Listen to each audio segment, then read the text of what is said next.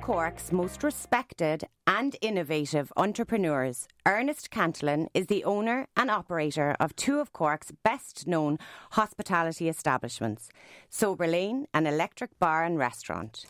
Co-founder of the rapidly growing Kinsale Spirit Company, a dad, a husband and an all-round gentleman. I feel very grateful that he has taken the time to chat to me this morning. Welcome, Ernest. When you started the introduction, I thought somebody else was joining us. This is very embarrassing. Stop. He's modest too. Thank you. He's Lovely modest. introduction. Very delighted to be here.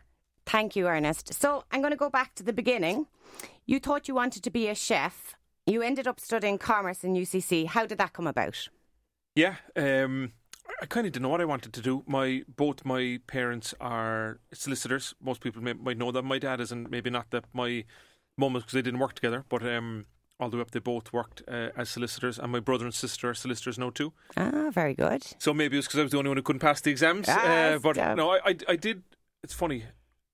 I didn't think about doing it. What I mean by that is I kind of assumed that I would, because everyone else assumed that I would, and I'd say my dad probably did too. We have the same name and we kind of never chatted about it, but for summer jobs I would have been in there shredding paper and photocopying, and so I would have, and I studied. So I think one of the main reasons I went to college was for the crack. Well, for the crack, yeah. My dad would be very practical. He said, look, you get to put real life off for 4 years. I wasn't particularly good at rugby, but I loved playing it. So you play rugby for another couple of years. You can live at home and go, do things like the J1 visa, whatever. So and I was always interested in business. Always interested in like stocks and shares in a very amateur way, but just interested in those things. So commerce was a good fit for me. Yeah, and I was able to do law as a subject, so it kind of kept that back door open. So in case anything changed. Yeah, and I was always interested in hospitality to some extent the same way that I now am, in that I love dining out and I love hotels, and to some extent I guess who doesn't, but I kind of love seeing how they work and would have always watched those TV shows before there was even a thing. And do you find yourself now, if you're in another restaurant or in another bar, observing everything and seeing, or can you switch off? There's a time that I would have, and lots of my colleagues say that. I am not so much anymore, and I think part of that is because I probably don't think I'm happy with Sober Lane Electric, and I love them, and I don't really I couldn't imagine them not in my life. Yeah. But in the same breath, I'm not so sure I can imagine opening another place either. Famous last words, but yes, yeah. So I kind of haven't really looking out as much as I used to be. In the beginning, of course. And you talked about, I know your family have a very successful law firm, so it was kind of in the back of your mind a little bit, but you decided, no, I'm going to carve my own path. Yeah, it's funny. So you're from a self-employed background too, so like you know the pros and the cons. Like it's really hard. So my dad still gets up at 6:15 every morning. He's at his desk for 7:15 every morning. Would never see him before leaving at 7 o'clock. So he adores it, and I suspect that's probably why he does keeps those hours. Yeah. But for me, I was saying, whoa, okay, that's a lot. That's a lot, yeah. And also, I love meeting people and being out and about, and I could even see from like trying to study at my desk for any duration of time in college that like being in one place for a long time was going to be tricky for me. So that was probably what made me think that law wasn't for me. The structure of it. And I think when you're good, when you're an outgoing person and you enjoy socialising, that is a real strength to have when you can put that into play in your day-to-day work, because not everyone has that, It's funny, I probably think his success subconsciously, thinking back, once you get older and wiser, but you kind of get more insights or kind of get to know yourself more. Remember thinking like, okay, we've the same name, like it's going to be a big shadow. You know what I mean? Yes. That's going to be, he set the bar high. Maybe shadow's the wrong word, but I'm going to say big shoes to big fill. shoes. Yeah. You know what I mean? How do you? Yeah, how does that work? You know what I mean? How are you going to just, find your own path? But like that's the bar. You know what I mean? So totally get that. So kind of do my own thing in hindsight, like ups and downs. But I'm kind of, when you say you're happy with it, you don't know what an alternate route would have been like. But I think now, even subconsciously, okay, I can see why I didn't go that down that road. Like, Of course. Sure, you're so successful. Oh my God. Talking about success, I wanted to ask you, at 22 years of age, you borrowed €1.5 million from the bank to follow your dreams and own your own bar. Can you tell us a little bit about that and what led you there? And I think, did your dad give you some good advice at the time? He gave me some money, more importantly. That's the only reason I could do it. Yeah. So it's funny. So I started college when I was 17. So I finished when I was 20. So you were quite young starting, yeah. So I still thought I might want to be a chef. So I spent the guts of a year training to be a chef, commis chef, I suppose, as I was then. Never worked in any kitchens, but it wasn't Foss at the time. It was some. Yeah, but I actually probably loved was it. Foss, I'd say, was it? It was. They wrote it back into Foss, but it was some spin-off of Bordfault at the time. They did bar, restaurant and kitchen training down Albert Road. I really enjoyed it. And I went straight from that course started before my college exams finished, so I started that late. And then what I went into my first job, which was managing a bar called Cleaver, started for. So in like 18 months or 2 years, I packed in a lot. That was how I ended up kind of at 22. So I did the chef training, loved it. And then I realised then that I didn't want to be a chef, and the biggest frustration actually was the disconnect from the customers. Okay. So you slave away, making this food and to make them happy nearly, and for them to enjoy it, and drops it down, and they're like, "Oh, thanks very much. Here's the tip," and you're in the kitchen looking out the porthole, going like, "I made that," So I said, "Okay, I want to be the guy in the middle," So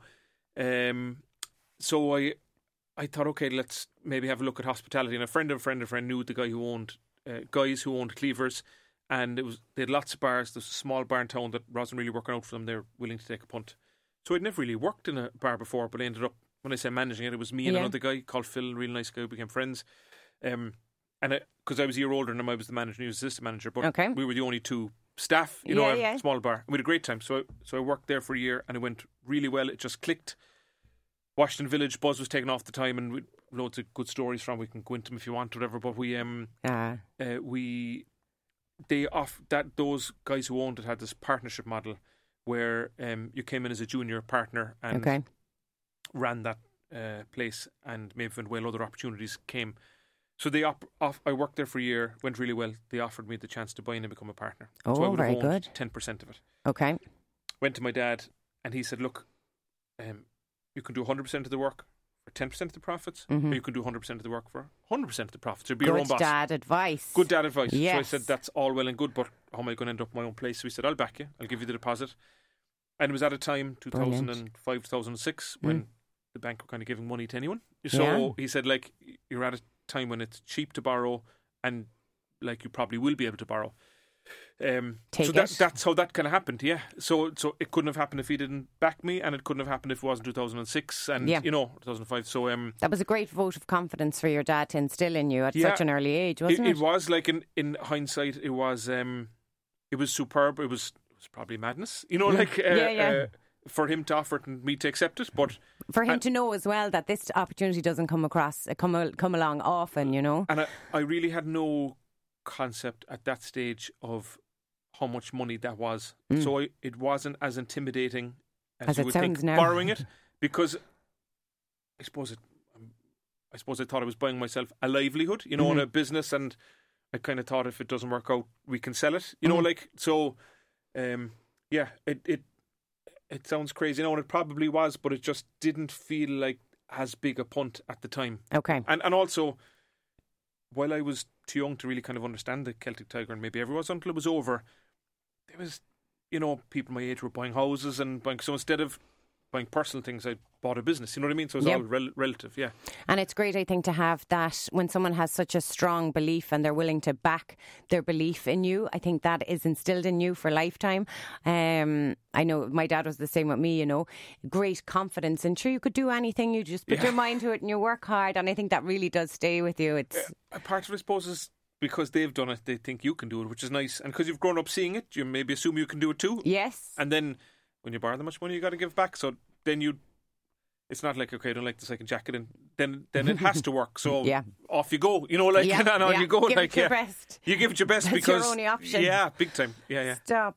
And you were talking about Sober Lane there. Sober Lane was established in 2005, is that right? We bought the building in 2005. Okay. Renovation opened in 2006. Yeah. I remember from Sober Lane your genius marketing ideas. One was the flip the coin, and the other was HMV vouchers when HMV was closing down. I'm sure, and I know that those marketing ideas had no small part to play in its success. So well done, you. Can you tell us a little bit about these? Because I remember they were great fun. It's funny. A lot of those came from Cleavers, and Cleavers was a small bar surrounded by really busy bars. So like the Raven would have been mental at the time, Reardon's would have been the Mecca, it still is now. But so at the time, one of the big things in Reardon's was, I think with some GA connection, they were giving away a car. Everything like, how does a bar give away a car? So the same day we had a raffle for a tin of USA biscuits. It was just a bit of crack. It was like, you know, and that became a thing. And then I realised, like, people just want the crack because everybody knows they're probably not going to win the car, but it's just a gimmick. Yeah. So we kind of just got into those gimmicky things, low cost for us and low cost for the punter, low risk, and we word of mouth spreads fast, doesn't it? And everyone wants to be a part of the action. So in Sober Lane, then we just said, okay, well, because we were on the edge of town, we really needed people to come put on across. People, yeah. I suppose, thankfully, we're kind of established now. Are more of a destination, and food's become more of a thing. We figured out a really good place to start your night rather than end it. Whereas, you know, so and every night has a start, but not necessarily an ending. What I mean is that you don't always make the nightclub. You don't, but you always start the night probably. So, so it's ended up being a better place. But in hindsight, it's probably the only place where we could afford to buy a place. You know, we couldn't end up in the middle of town. But so that's where those gimmicks came from. And what was the flip the coin again? So heads or tails? So it was odds on a Sunday. So we tried it. Flip the coin came after we were open about a year because we tried everything on Sundays. Okay. We didn't quite try Sunday lunch, but we tried the food angle, we tried bands, we tried being late, open early, whatever. And then we said, okay, let's try. So buy a round of drinks, flip a coin at the bartender. If you win, you get the same round again free. If you don't, you don't. Brilliant. And, yes, that was it. I remember at the time, Munster were flying with rugby and because the previous owner was John O'Driscoll and Mick O'Driscoll's brother, there was still kind of a Munster connection with it. Yeah. So they a rugby feel. Yes, they kept coming in, and I remember they came in one day. I think they'd been playing in Limerick, but most of the Munster team arrived in on a bus and came to us. And in my head, I want to say it was Paul O'Connell, but I don't know if it was. It was one of those players. Yeah. And he came up, and I went to buy him a drink. He said, "No, I want to flip the coin." I remember thinking, like, well, if I offer you, it's free. Whereas if you flip it, you've only a half chance of winning. But it was nothing to do with the free drink. It was just the winning. Play the game. Win, you know, like so. I love it. Yeah. So I remember kind of understanding then that it wasn't so much size the prize; it was the taking part, not in a cringe way, but it was just a gimmick. You know. So so Sober Lane was kind of built on them, and look, we'd loads of them. There was a rock paper scissors thing on a Wednesday, which was probably more fun and more interactive than the flip a coin. But Wednesday's a harder sell. You know what I mean? Yeah. So we did loads of things like the HMV voucher. So the HMV voucher. Because that was HMV was closing down and people had vouchers. Was it? Yeah, and it just, I suppose, we were confident that if people saw what we were doing, they would like it and come back. And it stick was around. getting them the first time. So we said, okay, so there's 100,000 people have HMV vouchers, and if 10% of them come in, that's 10,000 new customers. Brilliant. And I think we capped the voucher and the value, so we weren't going to get. And once you gave us the voucher, it didn't matter what the voucher was worth. We were honouring it for 20 quid or something, whatever it was, 10 or 20, I can't remember. So, like, we knew it wasn't going to break us, and it was potentially going to be great. Got lots of press, whatever. Yeah. And because I'm laughing, you on your Instagram handle, you say that you're a chancer. I think you're a marketing genius. Like, to come up with these is. It's funny. I took for granted then, being young, what I mean is that I adapted social media, adapted to it early. Mm-hmm. Whereas now, there was a time even I taught social media classes and I really enjoyed it. I'm not that avid a user personally, probably because it's so much, I see it as a work thing, but I can't.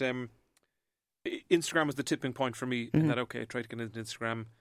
I had used Facebook personally, whereas I didn't use Instagram, so I had to go off and learn it. And then when Snapchat came and TikTok, and I was like, okay. This is a lot. So I use LinkedIn because I like it, and everything else then is kind of a bit of an effort to see his work. But I definitely, even with the gin, I feel we're missing opportunities, and that's where we've the amazing Emer Romani, who we chatted about, and we've somebody else called Emmett, Great girl. Our Kinsale team, who are phenomenal at social media and are far more up to date, and have, with their intern, have made the effort to learn the new platforms. Yeah. Because it's like a job itself, isn't it? Keeping up to date. And for me, I just can't keep up. But it's a pity because I see, when the energy bills started going crazy, I could see. So I knew there would be a gimmick in, say, charging people less to leave your coat on in the bar, right? Yeah, but I said, how can it? Okay, that's for sober lane, not for electric. How can you do it in a way that doesn't seem too miserly? I said there is an angle in this somewhere, but yes, you have to be careful. I can't really get my head around it. So your commerce degree, I'd say, is instilled in your brain in terms of when you see something happening in the world, you're like, this is an opportunity, right? What can I do with this? So we probably overthought it. I saw it like a week later on the front of the Mirror or something in the shop. There was like this guy in Dublin in a pub doing that. Stop. And I remember thinking, like, before we probably would have done it. Now I'm thinking, we probably so overthought it. You know what I mean? I didn't know what platform we put it out on, how it would not look miserly. Yeah.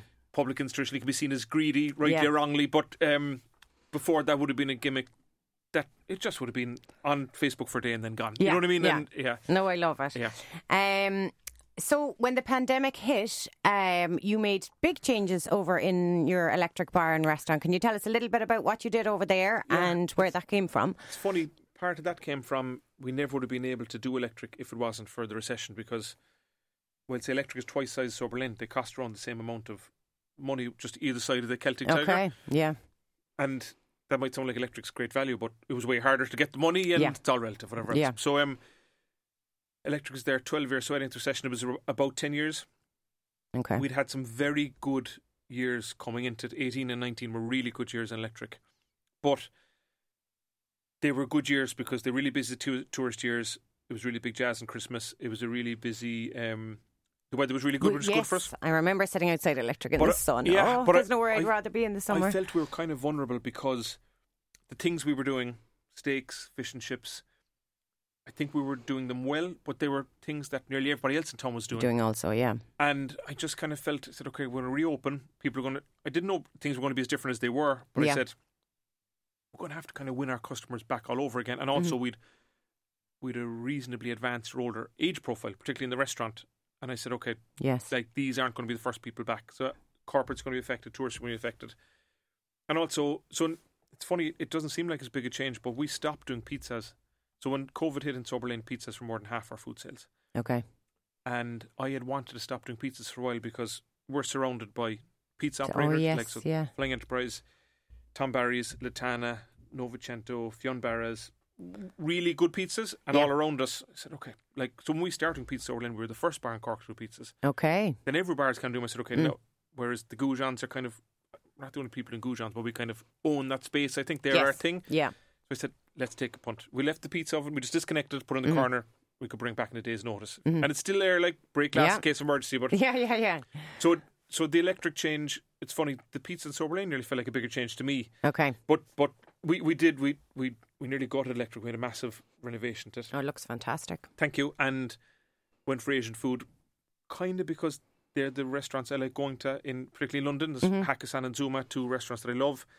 And there was a niche, wasn't there? I felt that Miyazaki had probably proved that people like Asian food, an amazing takeaway and a Michelin star, and then kind of nothing between. And then I felt that you had some really good traditional Chinese restaurants, but were different to what I could see in London, and also wouldn't really attract tourists or corporates, which I knew were out there. Yeah. So we just said, let's take a punt, and we're still figuring it out. But so we sold loads of sushi in the summer. We're selling very little now, and I think that's a weather thing, maybe. Okay. Yeah. Similarly, we sold loads of bao buns in the summer. We've taken them off they were probably our biggest seller in the summer, and then like September, bang. So it was like change. Somebody said, don't. So you go to Dublin and there's a new bao bun place in every corner. Whereas for us, we couldn't give them away in September. So, and before we would have had that seasonality with menus and opening hours with a different way in electric. So we're still figuring out, but I can see that it is clicking, particularly in the restaurant. It's getting busier and busier, and people are coming back. And I think it's only starting to come back now. Like, there's a lot of people, particularly with corporates, which is great. Yeah, it's great. Well, I love that you're not afraid to take a punt, and you probably regret very little then if you're if you're quite a risk taker. I suppose there's definitely a difference between acknowledging I've made some whopper mistakes and now regretting because we chatted a little bit about Sober Lane Dublin, and yes, you were kind enough to ask me, did I want to mention it? So it's funny, like it's an itch I always had to scratch. I've scratched it now, and Faraway Hills aren't that green.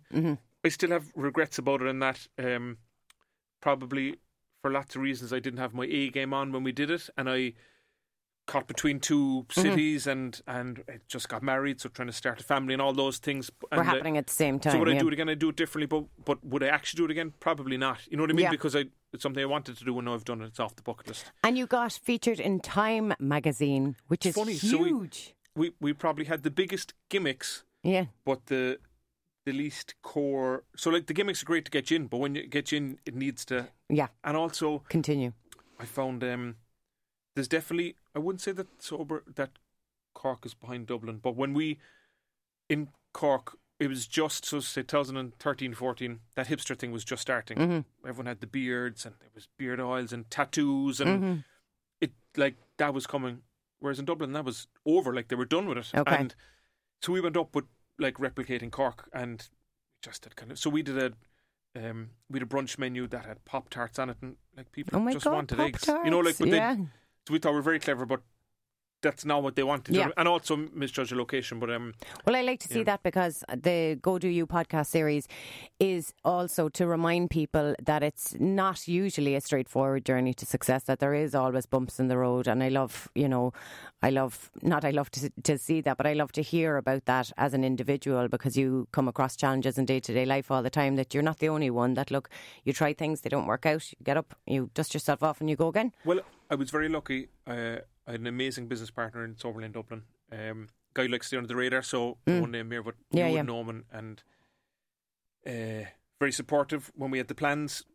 And then when it wasn't working out, there was never a, hey, this is what I signed up for. Yes, of course. And when business don't really work out, like, they're very expensive to wind down. So like it was no, you can't just say, like a job with self-employed, you can't say, this isn't for me. There's a whole like getting out of it and trying to keep the shirt in your back process. And of course. So like he stayed with us right through it, and still on good terms. So I was lucky that I had that support in every sense. And then we chatted about swings and roundabouts. So like that, I like really that took the wind out of my sails for about 2 years in that, not to use the word grieving lightly, but like I really, it was hard. Yeah, because I can't think, but for me it was a big loss. Like, you know, I'd taken a punt on something and it hadn't worked, and you kind of feel a bit humiliated. Is it me? Did I do something wrong? What happened here? Because you're meeting people and how's it going? Oh, it didn't work out that well, or we've sold it, or you know, a few things you realise that people just get on with their own life. They don't, you know, like, oh, you took a punt, fair play. You know, people are far more understanding than you think. And it's so admirable, because it's ballsy, isn't it? For me, the trade-off is a friend of mine, the guy who'd give me the job in Cleaver's day one, so a bit of serendipity there, was starting what we thought would be Kinsale whiskey to begin with, became Kinsale gin, and is now reversed back to whiskey and gin. But I was around more, and I was meeting him for coffee and saying, geez, what am I going to do? And he was kind of in a phase too where he was looking for new projects. So if Sober Lane Dublin, Kinsale gin would have happened, but it wouldn't happen with me. I wouldn't have been back. And I adore that now. That's kind of my day job now. So if it wasn't for the challenges of Sober Lane Dublin, then Kinsale's Beer Company wouldn't have been in the team, I suppose. At the time when we decided Sober Lane Dublin wasn't working, we had a few choices. We were thinking of changing it to a restaurant.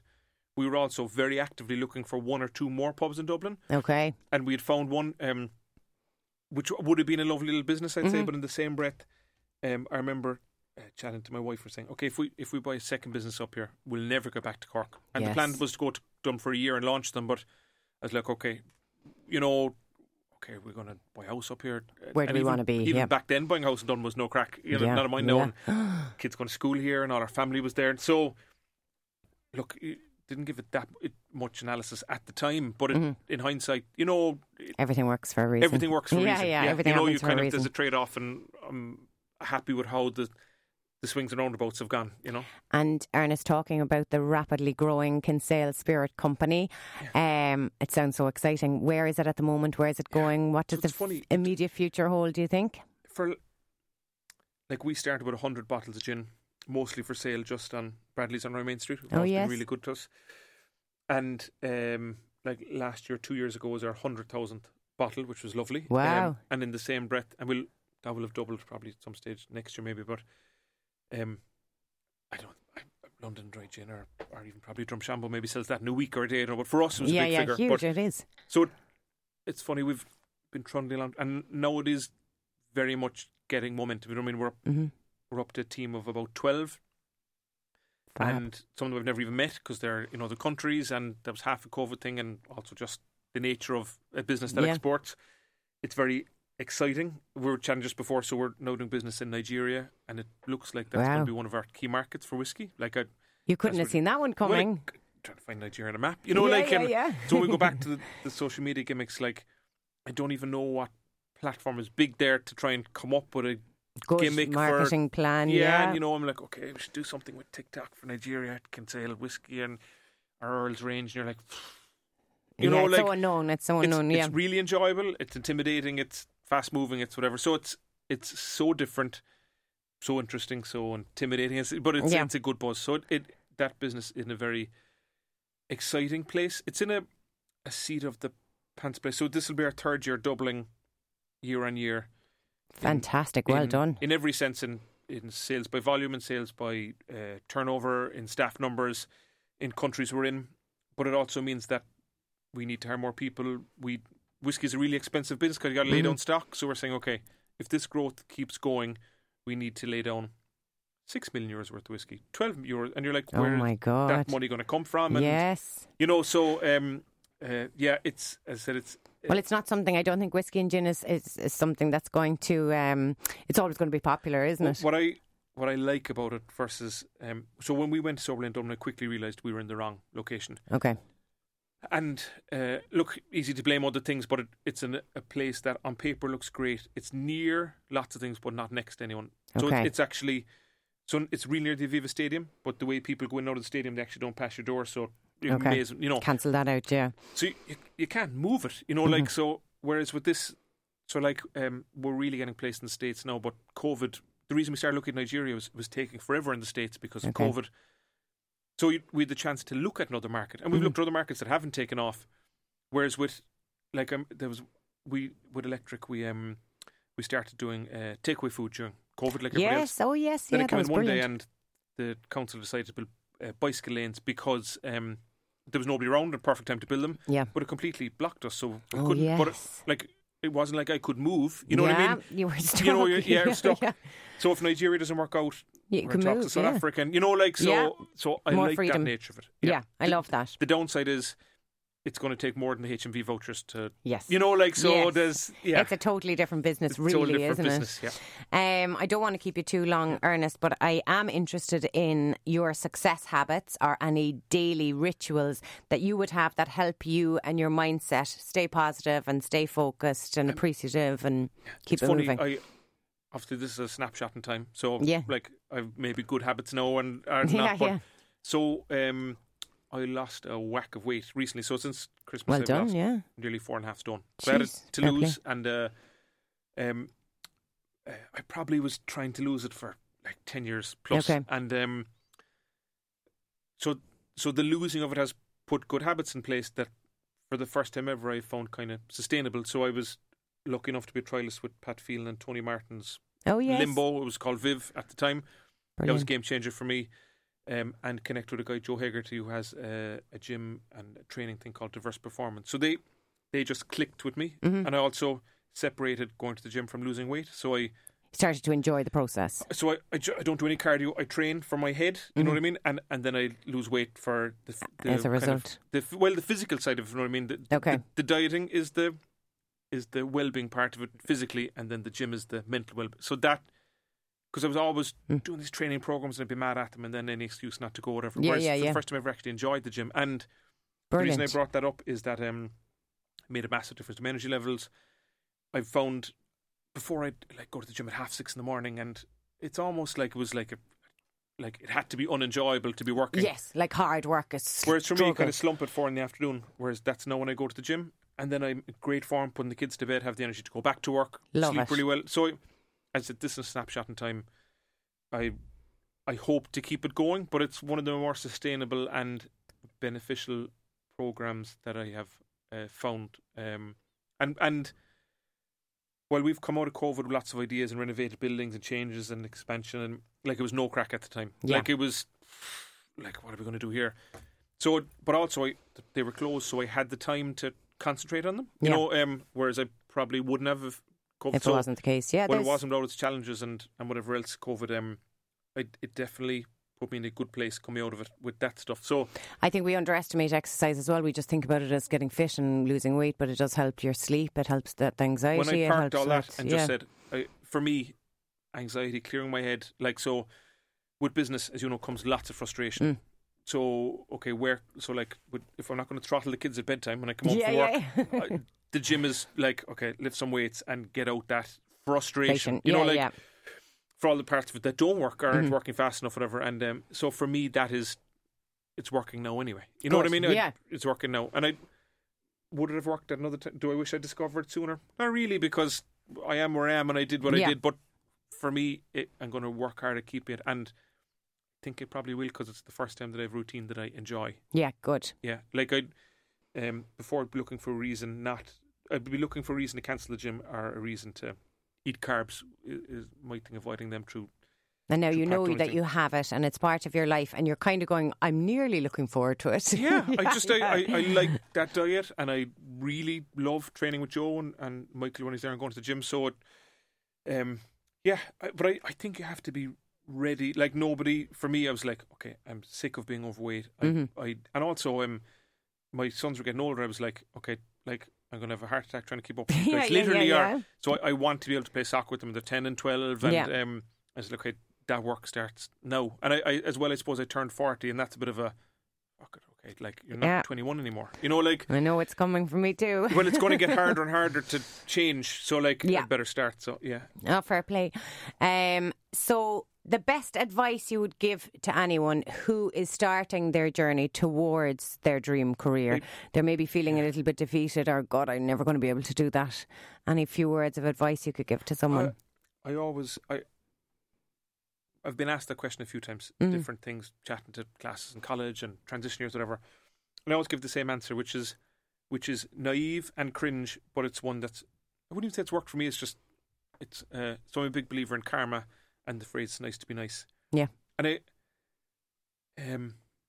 like LinkedIn, right? But I see these guys, dog eat dog, and you got to get up at 6 a.m. and have the egg yolks, and you got to be ruthless. And like I've noted, these guys will be uber successful and leave me for dead and let them off. You know what I mean?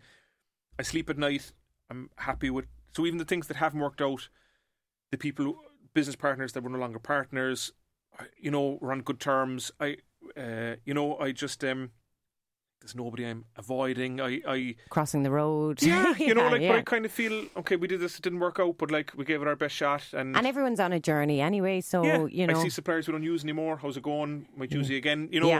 And even like hospitality, you get tricky customers. There's no big like, don't ever come back here. It's just like, look, you don't like what we're doing. We're not the right fit. Our staff aren't really enjoying serving you. So this isn't working out for anyone. Yeah. So let's just call it quits. You don't have to pay for your meal, but maybe shouldn't come back. And there's and that's just that. So look, it's nice to be nice has worked for me. I'm sure there's lots of people that maybe have been nice unintentionally. It's nice to be nice is a really good one actually, and I think that can kind of set you straight. Yeah, it's doable. You can control it. You know what I mean? Yeah. And it's so not important. always easy. Like this, but it for me, as I said, look, I wouldn't be a religious person, but I do believe in karma. Not everybody gets the break they deserve, but like I do think swings and roundabouts. Just Absolutely. keep doing what you're doing, and it will come around. I'll work out in the end. I would say I do the LinkedIn side of I enjoy looking at it. Maybe not to keep me up with the Joneses, but like there is nobody out there keeping score. So so I love hospitality, but I'm always looking at somebody and say, geez, I really think Cork could do it at this, or Sublane would work in a Dublin. I'm saying, okay, well, I've done that, but in the same breath, I would look at other projects, but I'm kind of like, okay, this will be less time at home. There's definitely going to be more stress. Okay, it might work, it mightn't work. What are the implications of not working? I'm like, who do I? Will the benefits of this make a big difference to me? Ultimately, not really. Will the downsides? Yes, the stress of it. I think it's there's nobody really keeping score. You know what I mean? Yeah, that's what I was going to say. When you're talking about LinkedIn keeping up with the Joneses, I think we think, like even me doing this podcast, I'd be saying, God, what will people think of me, like doing this podcast? Nobody cares. They're just living their own life. And sorry, and if they do, I don't care. You know what I mean? Yeah, exactly. You're just cheering for people. You want people to do well, I think. Yeah. And I think we need to realise that the majority of people out there want us all to do well. Sober Lane Dublin was that for me. I was fairly kind of humiliated when it didn't work out. And then people were like, oh, you gave it a punter. Jeez, we went and we really liked it. People didn't even know what happened. You know, like they were just like, there was Sober Lane in Dublin, what? You know, So everyone's in their own bubble and just, you know. I love it. And I think that's a really good note to end on, Ernest. I think we can all remember that. Let's just go do you. Don't bother worrying or thinking about what other people are thinking, because everyone's just so busy doing their own journey, aren't they?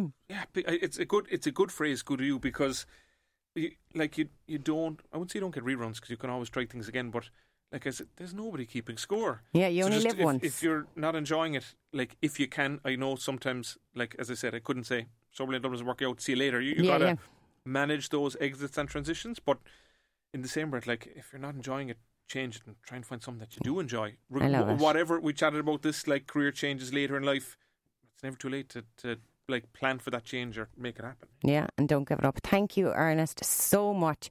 Your journey is so inspirational really to enjoyable. me. Great chat. Thanks, Ernest.